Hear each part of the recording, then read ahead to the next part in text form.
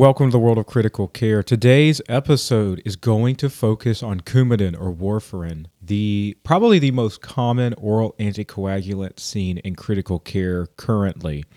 Granted, there are definitely some newer oral anticoagulants that are starting to take over, but especially in our elderly population, a lot of people who've been on this medication for a long time, it remains incredibly common.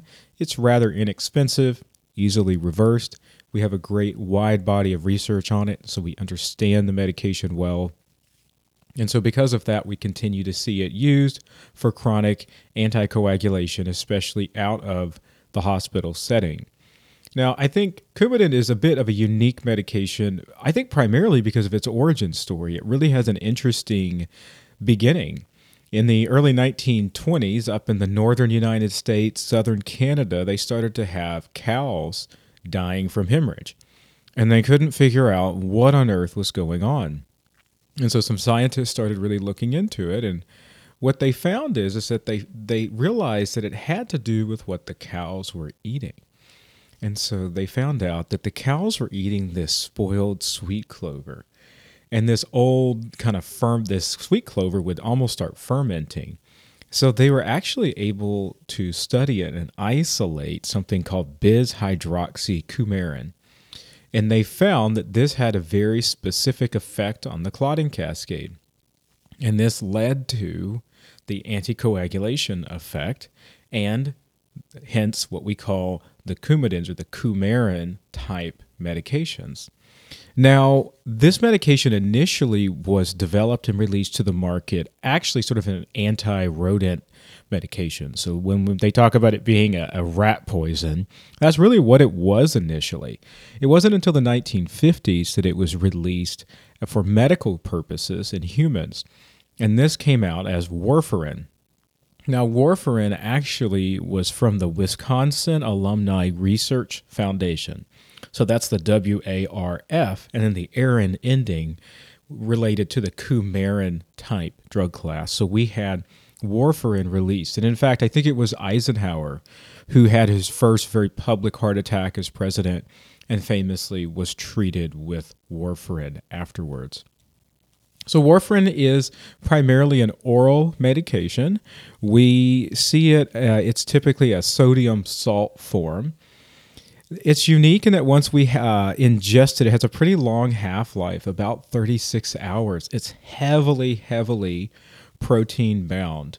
And so what that means is it's going to bind to albumin as it's in our bloodstream. We see it primarily hepatically cleared. And so again, when we have liver impairment, we start to think about, okay, what do we need to adjust our dosing, etc. Now, one thing about this, and this is a touch of the organic chem side, but I do think it's interesting. This is a racemic mixture. Now, if you've ever had organic chemistry or you've read a little bit about this, if we have a racemic mixture, it means we have a 50-50 blend of what are called two enantiomers. And an enantiomer is essentially we have a chemical compound. What we can actually have is a mirror image of the way it looks. So we might have one side of the mirror, but then we have the other side of the mirror. And these can have potentially different effects. And so interestingly, we have our R and S enantiomers. These are our two mirror sides. What's interesting with Coumadin is that the R enantiomer is really 1/4 as strong as the S enantiomer. The S enantiomer is much stronger, 4 times stronger. The reason I bring that up is because they do have some specific unique interactions with different medications. And so because of that, when we talk about our concerns for Coumadin, this difference between the enantiomers is actually why we can have some really unique challenges with certain types of medications that we're given and how they interact with Coumadin. So how does Coumadin work? Now, most people know we're not supposed to eat vitamin K, right? Because that can reverse Coumadin. So what's really going on here? Now, vitamin K is critical in multiple of the reactions in the clotting cascade. And specifically, what Coumadin is doing is it's blocking a gamma carboxylation of glutamate residues in prothrombin and factor 7, 9, and 10, but it's also doing that as well in the endogenous proteins C and S. Now, what on earth does that mean? Well, to simplify it, what's really occurring here is we can think about this with one of our reactions with prothrombin. So prothrombin, we have what's called a descarboxy prothrombin, and it actually ends up with carboxylase moving into prothrombin.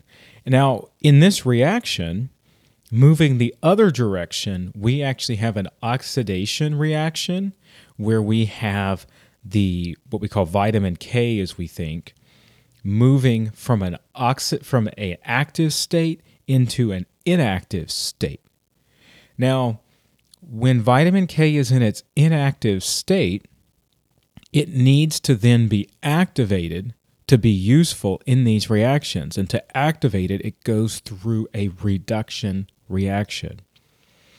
When we give these coumarin or Coumadin-specific medications, they are preventing vitamin K from moving back into its activated form. So it's preventing that reduction reaction from occurring that we need.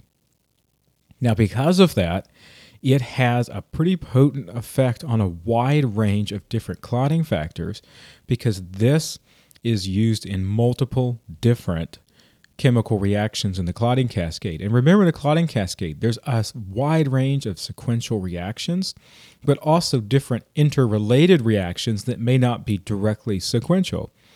And so in this specific situation, we are going to be looking at things like protein C and S, which I didn't spend a lot of time talking about, but they're important in our clotting cascade when we start thinking about coagulation as a whole. But we also see the effects on factor 7, 9, 10, and 2, which is prothrombin.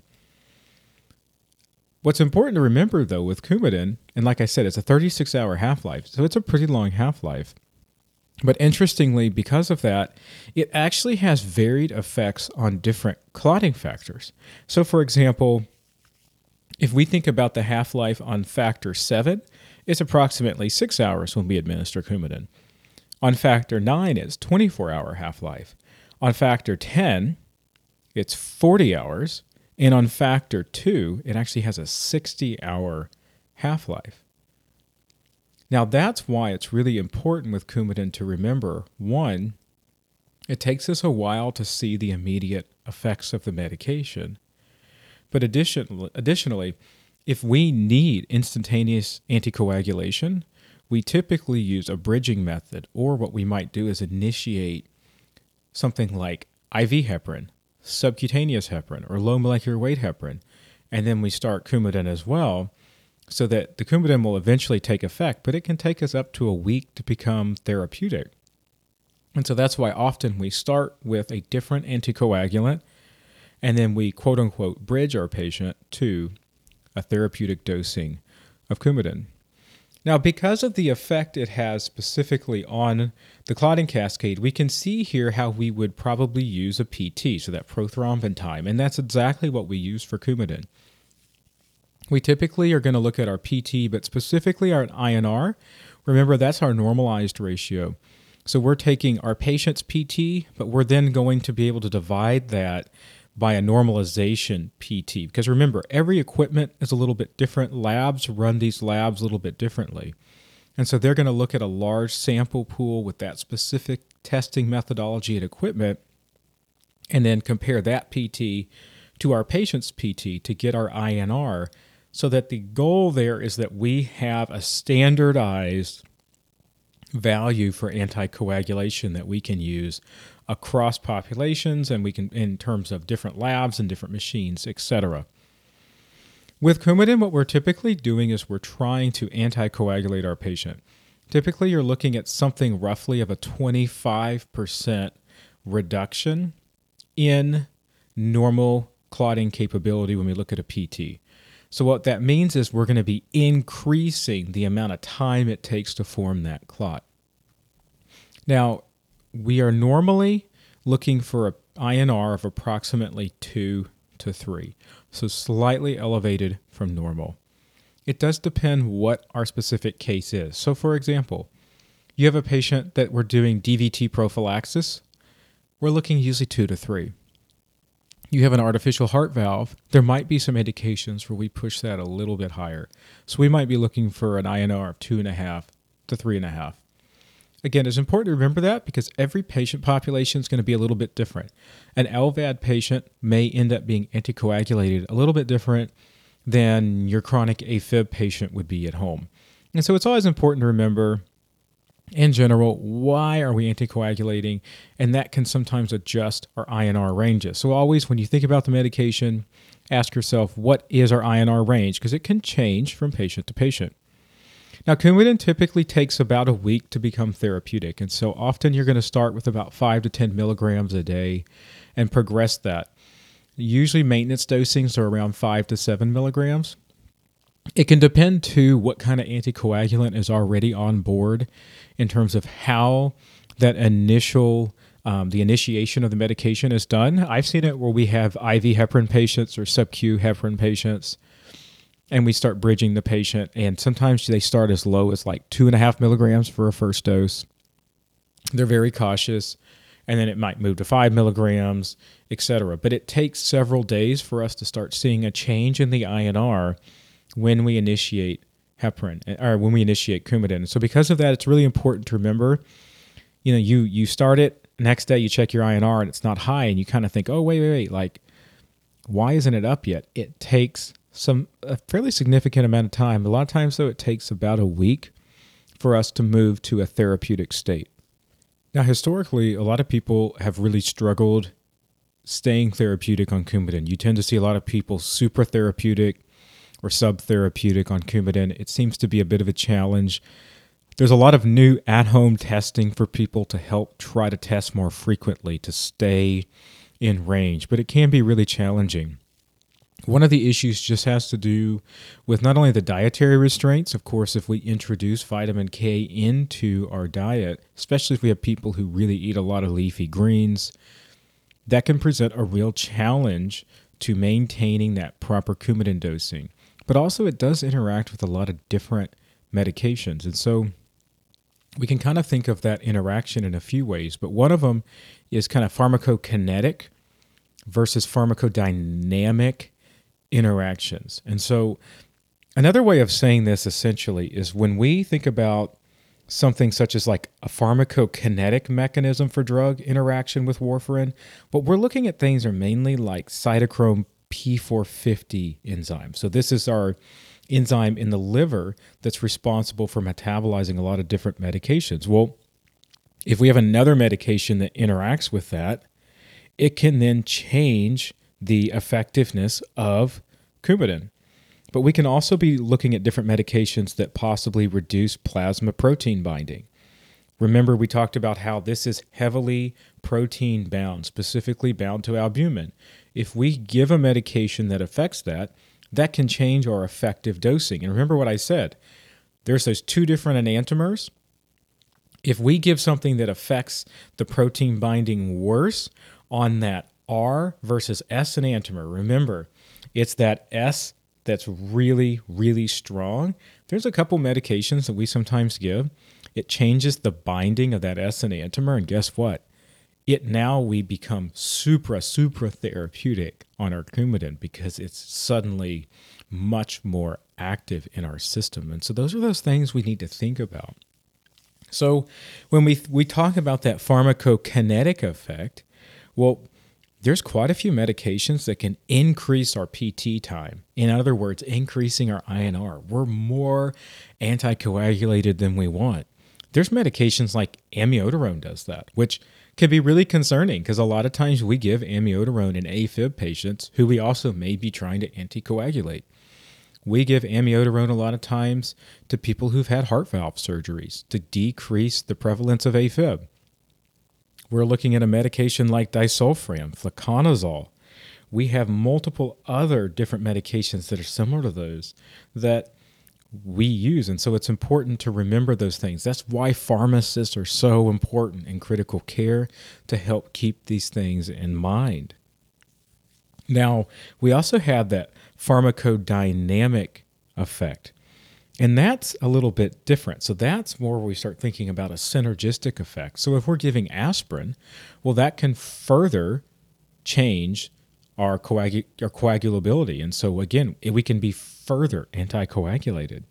We could look at cephalosporins have a similar effect. And then, of course, any kind of current anticoagulants we're on, heparin or gatroban, we're looking at like apixaban, any of those types of medications, again, they can potentiate that effect. Now, many times we're doing that intentionally because of the bridge process we're doing, but those are important things to remember. Now, there's a few things we can do, though, that could decrease the effectiveness of our Coumadin. Now, we already talked about one of them, which was obviously the introduction of exogenous vitamin K. So we eat it in our diet. That can be really a challenge. But there's also things such as rifampin or rifaximin, a really common antibiotic used in our patients with hepatic failure. We see it with different like gut flora disorders. This may be used, and again, it's something to remember. Barbiturates are another one. Again, not super common in critical care, but something I have used back when I was in our neuro ICU. You see barbiturates used, and so that's something, again, to keep in mind. We're also going to look at things like diuretics. Diuretics, again, can decrease our effectiveness of Coumadin. And finally, there's certain hereditary disorders, and we can think about hypothyroidism decreasing our effectiveness of Coumadin. I bring all these things up not to say, hey, you need to go memorize them and we're going to keep them in our head. The reason I mention them, I think, is because it's worthwhile keeping in our mind the fact that Coumadin does have some specific different interactions with medications that can change how effective it is. And I think that really speaks to the broad story of Coumadin. We know a lot about it. We've been using it since the 1950s. It's easily reversed. We're going to talk about in a second. But it does have challenges. And that's why, in many ways, there's a lot of new medications moving forward, kind of taking its place. But it's still so commonly used, we really have to talk about it. Now let's talk about reversal. This is really one of the big advantages of Coumadin, is how easily reversed it is. We typically reverse in a few situations. First and foremost, we have a significantly elevated INR, and we're in a situation where we have active hemorrhage. Just an elevated INR is not a reason for reversal. Often, we might even have an INR up around 8, 9, or 10. Typically, in those situations, we're still going to skip a dose, maybe a second dose, monitor the INR, make sure it comes back down, and then what we'll do is we'll typically resume a daily dosing at a new lower dose and continue to watch our INR. When we come into a situation, though, where we might have an active head bleed, we have a situation where we have moderate to severe hemorrhage, we come in on Coumadin, we need emergency surgery. These are situations where we say, okay, we do need to do some sort of reversal. And so we have quite a few different medications at our disposal. First and foremost is vitamin K. So we could administer IV or PO vitamin K. Additionally, we could do fresh frozen plasma. Remember, this is where all of our clotting factors are. And so we can simply introduce a significant quantity of clotting factors. And then remember, with FFP, though, it's a little bit less specific. We can also do prothrombin complex concentrates. So those are called PCC. Now, there's different types of PCC. There's actually a 4-factor concentrate, specifically containing factors 2, 7, 9, and 10. This is often called Kcentra. This is also like a 4-factor PCC. This is another medication that we can give very specifically that helps with that reversal. And so we have quite a few different ways we can do this. When we have like incredibly severe bleeding and we need to instantaneously reverse this, the general go-to is we're going to go ahead and give the prothrombin complex, or there's also this recombinant factor 7A coupled with vitamin K, and that tends to be our severe hemorrhage in the presence of Coumadin reversal. And so these are some of the ways we can do it. Again, it can kind of depend on the ICU physician, or if you're in an emergency department. This is very common in emergency departments. It kind of depends on their interaction with the pharmacist and the facility you're at and how they want to do the reversal specifically. I personally have seen most of these medications used or in some combination over the years. There's nothing too unique about any of these medications. We've talked about most of them, how we administer them in previous episodes. But this is one of the nice factors of Coumadin is how easily reversed it is. So thanks for listening today. I know it was a full episode, but it's such a common medication. I think it's really important to really dig into a little bit because you're going to see patients in the ICU on Coumadin regularly. The next episode, we're going to talk about some of the other oral anticoagulants out there, and we're going to specifically really focus on apixaban on the next episode.